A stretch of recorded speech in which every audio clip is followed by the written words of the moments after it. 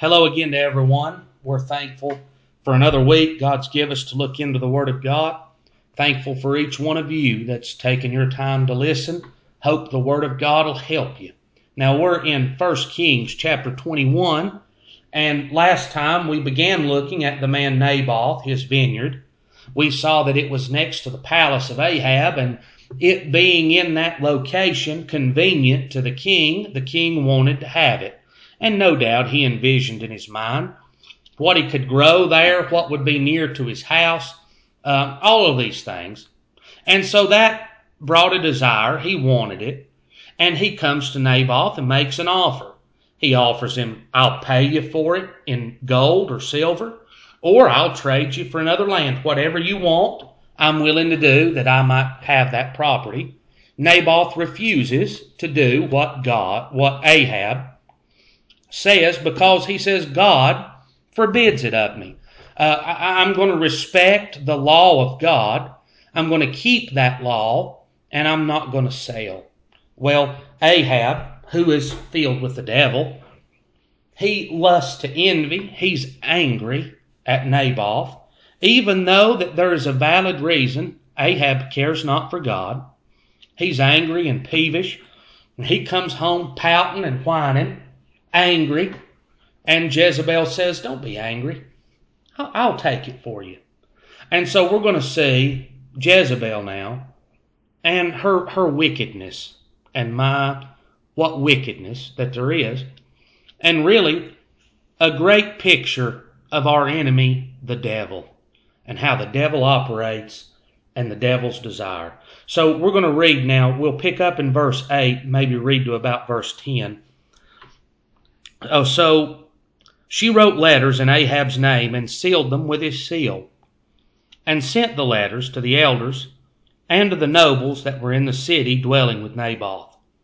And she wrote in the letters, saying, proclaim a fast, and set Naboth on high among the people, and set 2 men, sons of Belial, before him to bear witness against him, saying, thou didst blaspheme God and the king, and then carry him out and stone him that he may die. So Jezebel now, her unbridled wickedness on full display. Taking the land is not enough. And I said last time, and I realize I can't say it expressly with all certainty, but it looks like, by what we read in Samuel last time, the king had the authority to take the land. He could have wrote an edict and forcefully took the land from Naboth. But that was not good enough for Jezebel. No, Naboth had withstood her and her husband. Naboth had stood up for the law of God, and because of that, he's just going to have to die. So the plan then is to kill him. So in Proverbs chapter number 6 and verse 26, we read a little about the adulteress. For by means of a whorish woman a man is brought to a piece of bread, and the adulteress will hunt for the precious life. So no surprise that the evil woman, the strange woman, a picture of the devil and his deceitfulness, no surprise that she's wanting to kill Naboth. She wants to kill you too. And the picture used in Proverbs is that of an adulteress, a whorish woman, a harlot, a prostitute. And you know what she does? She sells herself for money, for profit. She doesn't care who comes to see her. She doesn't care if it's a young man that's newly married. She doesn't care if it's an old middle-aged fella that's got a wife and a bunch of children back home. She doesn't care if it's a man that his life is going to be ruined. His family is going to be split apart. She doesn't care if it hurts his children, if it destroys his wife. She doesn't care if it ruins his reputation. She cares nothing about the man that comes. She's in it for her profit, for her pleasure, for her gain. That's the way the devil is. The devil don't care about you. He don't care about your life. He doesn't care about your family. He doesn't care about your relationship at home. He doesn't care about your reputation in the world. He'd like to destroy every bit of that to please and to bring joy to him. No regard for the precious life, even that of a child. And you think we can draw a picture of that even to our country and world today. How that things, just simple things, gambling and the lottery and alcohol and all of these things that are spoken so highly of, that are touted. You never hear about the lives that are destroyed by these things. How that they get a hold of people, how that they ruin them, how that they lose everything they've got, how that they lose their family, how that they hurt their children, how that they harm the futures of their children, how that their wife suffers, how that their job, how that they lose their job as a result of it, they lose their license, they destroy their life in these things. But the truth is, nobody cares about that. And the reason is because, there's just too much money involved to outlaw it for the good of people. So we're going to tout it, and we're not going to mention the bad. No, we're going to profit, and we really don't care. And really, we don't want to hear about the lives that are destroyed. Abortion, another great example of the unbridled wickedness of man for his own profit and gain. Too much money there. Don't tell us about the babies. Don't even call them babies. Just kill them, make the money, and be over it. That's the way the devil is. He cares not for your life, nor your soul, nor your well-being. He says, look, this is what's best for you. This is what you need to do. No surprise that Jezebel has that same thought and thinking. In the Gospel of John, chapter number 8, the Lord speaks of the devil. And this is what he says about the devil. You're of your father, the devil, and the lusts of your father you will do. He was a murderer from the beginning, and abode not in the truth, because there is no truth in him. When he speaketh a lie, he speaketh of his own, for he is a liar, and the father of it. So the devil was a murderer from the very beginning. Is it any surprise that a murderer kills somebody? Absolutely no surprise. Is it a surprise that Jezebel's going to kill Nabal? She's already killed every prophet she could get her hands on. Anybody that would stand up for the word of God, we're going to kill them and get them out of the way. She's a murderer. The devil is a murderer, and he cares not for the precious life. He doesn't care about what you care for. He cares for himself and himself alone, and his wickedness is unbridled towards them. Now in Mark, I believe we can see, I believe we can see a very similar thing happening in the Gospel of Mark, chapter number 6, verse 17. We've got John the Baptist. John the Baptist is going to make a stand for the Word of God. For Herod himself had sent forth and laid hold upon John and bound him in prison for Herodias, his brother's Philip's wife, for he had married her. And John had said unto Herod, It is not lawful for thee to have thy brother's wife. Now, for whatever reason, and I'm going to say for lust, maybe she desired to be with Herod because Herod had more money, more power. And maybe Herod wanted her because she was beautiful to look at and pleasing to his flesh. Whatever the reason, he had married his brother's wife, and John the Baptist said that's not lawful. That's against the law of God. Now, John is going to be hated because of that word of God. And the Bible says about Herodias, therefore Herodias had a quarrel against him and would have killed him, but she could not. Now, what about that? They were going to do that They were going to have their way. They were going to do their thing. And anybody that would be opposed to it, ignoring it, that's not an option. No, we need to kill him and get him out of the way. Boy, that's the devil. Would you not say that that's the devil? And so, she writes the letters now from the unbridled lust. And really, this is the devil. You can see the devil right here. We're going to kill him, and we're going to get him out of the way.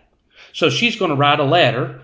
According to the Bible, she's writing it unto the elders and to the nobles that were in the city. So elders were the old or the aged, and nobles means white or pure from cleansing of fire. So a picture there of those that were on high. And in Deuteronomy 16, we read this in verse 18. Judges and officers shalt thou make thee in all thy gates, which the Lord thy God giveth thee, throughout thy tribes, and they shall judge the people with just judgment. Thou shalt not wrest judgment. Thou shalt not respect persons, neither take a gift. For a gift doth blind the eyes of the wise, and pervert the words of the righteous. That which is altogether just shalt thou follow, that thou mayest live and inherit the land which the Lord thy God giveth thee. So God is careful in prescribing, and you talk about careful, he lays it out there. You're not going to wrest judgment. You shouldn't be partial. You don't look at who is standing before you and make any judgment based on that. You're not to accept a gift or a bribe or anything from the hand of anybody, because that'll wrest your judgment. You stand unbiased and make your ruling according to the law of God, that justice be served. Well, now that's who she's writing this letter to. To the nobles, to the elders, to the judges, to the ones in authority, that this evil plan would be carried out. It's murder. She's requesting the murder of Naboth. And notice this now. She's not sending false witnesses to the judges to make a lie and for them to judge on. Really, that would have been a totally different dynamic here. But she's not sending the false witnesses. She's telling the judges, the elders and the nobles, look, go out and find a couple criminals, men of Belial, men that are without profit, worthless, wicked, men that are ungodly criminals, men that'll do anything for a little gift. And you know, who's going to be the most acquainted with the lawless and the wicked in the city? The judges are. The judges know them that are continual lawbreakers. And no doubt, as she says, go find two men of Belial. They got people on their mind. But she says, you go find the witnesses. You proclaim a fast. And you tell the liars what to say. And judge based off the testimony of these liars. And so the judges then, now think about this picture. The judges are choosing the wicked witnesses, telling them what to say, and then going to bring about a death penalty based on the witness that they set up in the hearts of wicked men. You talk about a time of wrested judgment and wrested truth. Here is a time of great darkness and evil, that men that are supposed to be judges of right things are wresting the truth knowingly and bringing about the death of someone that they know to be innocent. You reckon that happens today? That men that are so-called preachers, men that are maybe elders, maybe even nobles, white or pure in the eyes of the people round about, that they are willing to wrest judgment and speak a lie to deceive their hearts and lead them into destruction. It's no different today. The devil's men are still doing the devil's work. And that's to take the souls of men into eternal punishment and destruction. In Matthew 25, I believe we can see it here, the devil working in the same way, but here against the Lord Jesus Christ. You talk about a sham of a trial. I'm sorry, I said 25. It's actually Matthew chapter 26, verse number 59. Now the chief priests and elders and all the council sought false witness against Jesus to put him to death, but found none. Yea, though many false witnesses came, yet they found none. At the last came 2 false witnesses and said, This fellow said, I'm able to destroy the temple of God and build it in 3 days. And the high priest arose and said, Answerest thou nothing? What is it which these witness against thee? Now, I realize we can read over that real fast and not realize the weight of what's being said there. But picture this trial. It's a courtroom trial here. They've got the Lord Jesus. They're trying. Their desire is to find him guilty and kill him. That's the desire from the very beginning and from before the trial even started. That was their desire. And they're looking for somebody to come in and give false witness. But here's the problem. They can't put him to death without 2. The law of God says that except from the mouth of 2 or 3 witnesses. So they're bringing in all of these false witnesses, and none of them agree. I don't know how many came in and testified. There was more than 2 or 3 by the way it's worded there in Matthew 26. But found none, yea, though many false witnesses came. So how many is many? 10? 15? I don't know. 20? We know this, it was many false witnesses came, and yet they couldn't agree. So what kind of a circus do you reckon this was? As they're trying to build a case against him, and all of these liars come in, and none of their lies line up or agree.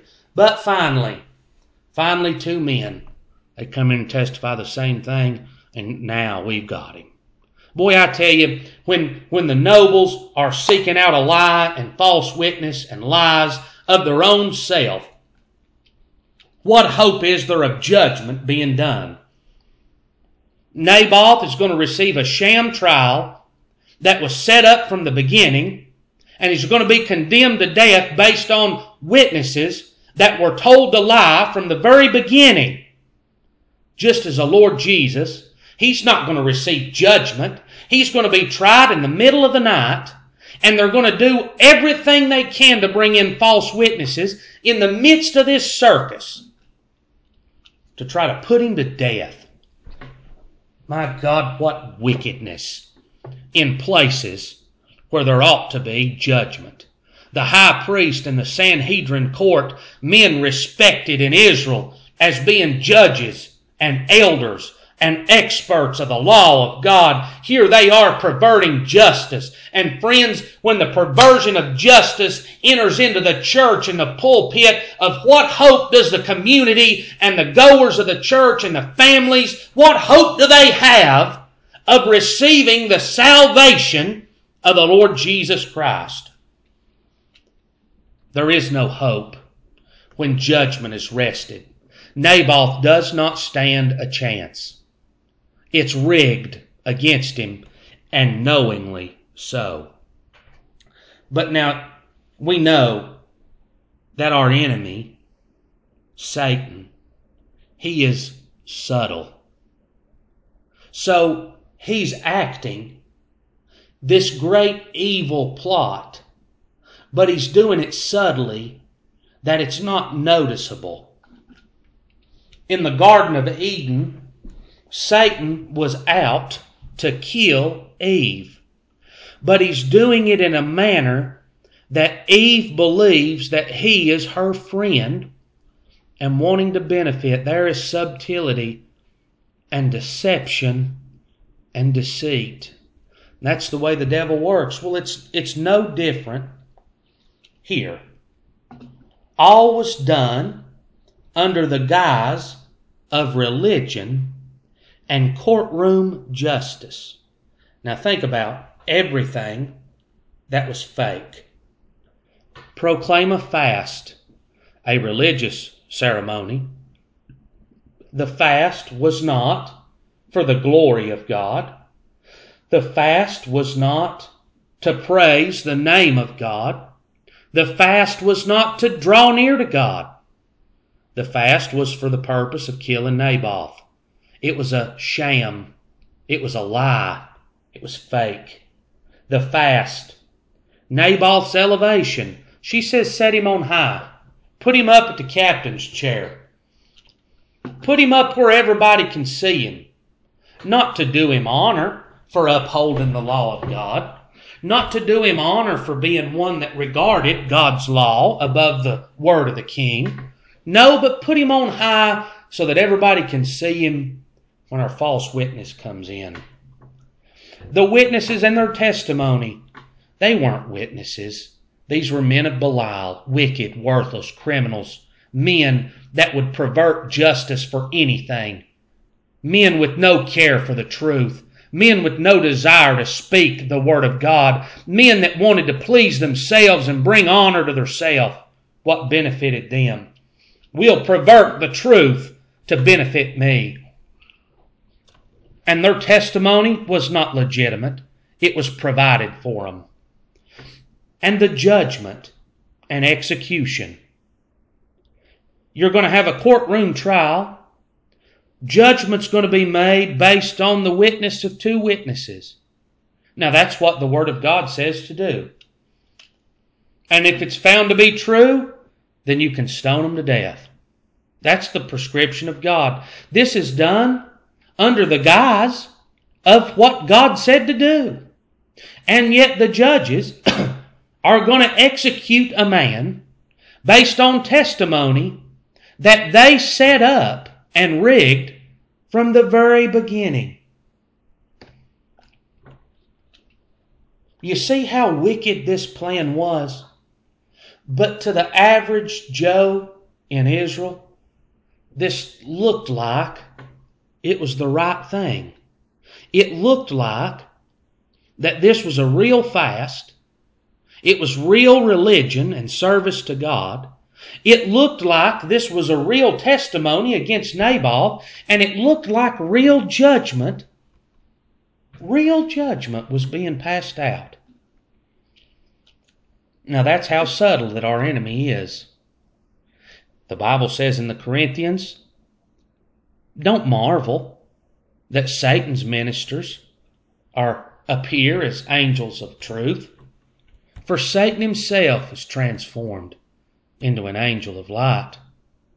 You ponder that for a minute, that even the devil himself, the wicked, the very height of wicked, the head of wicked, the great dragon, the serpent, the deceiver, the accuser of the brethren, the very enmity of God, can look like an angel of light.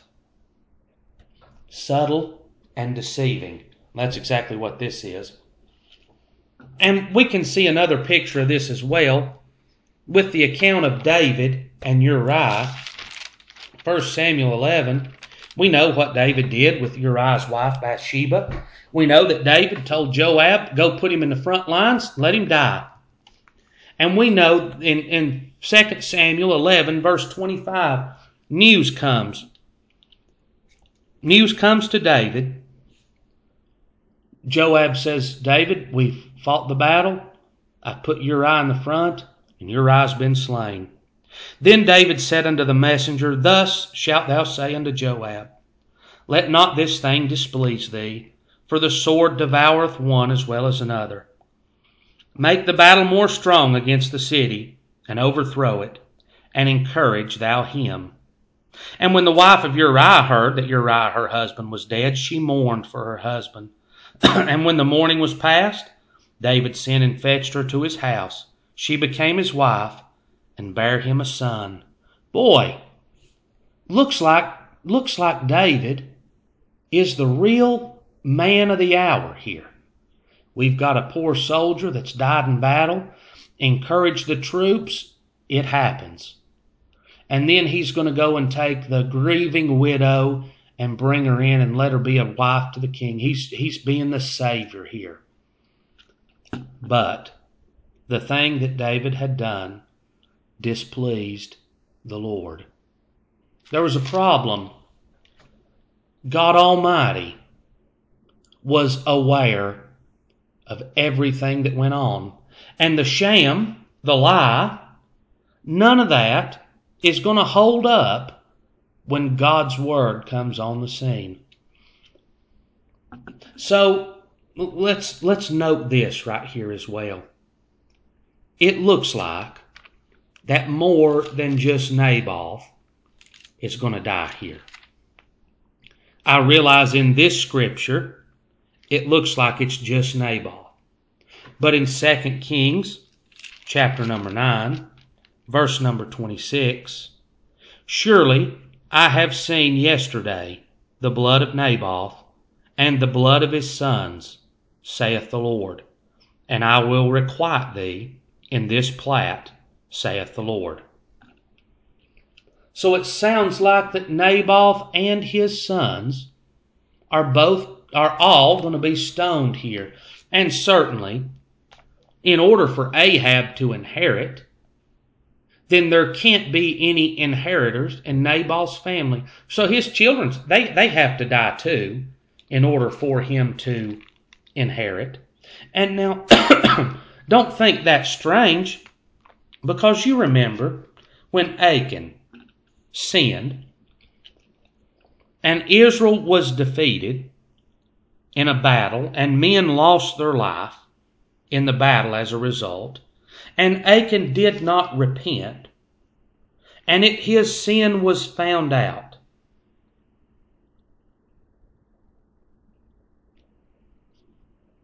So the Bible says, this is Joshua chapter 7 verse 24, and Joshua and all Israel with him took Achan the son of Zerah, and the silver, and the garment, and the wedge of gold, and his sons and his daughters, and his oxen and his asses, and his sheep and his tent, and all that he had.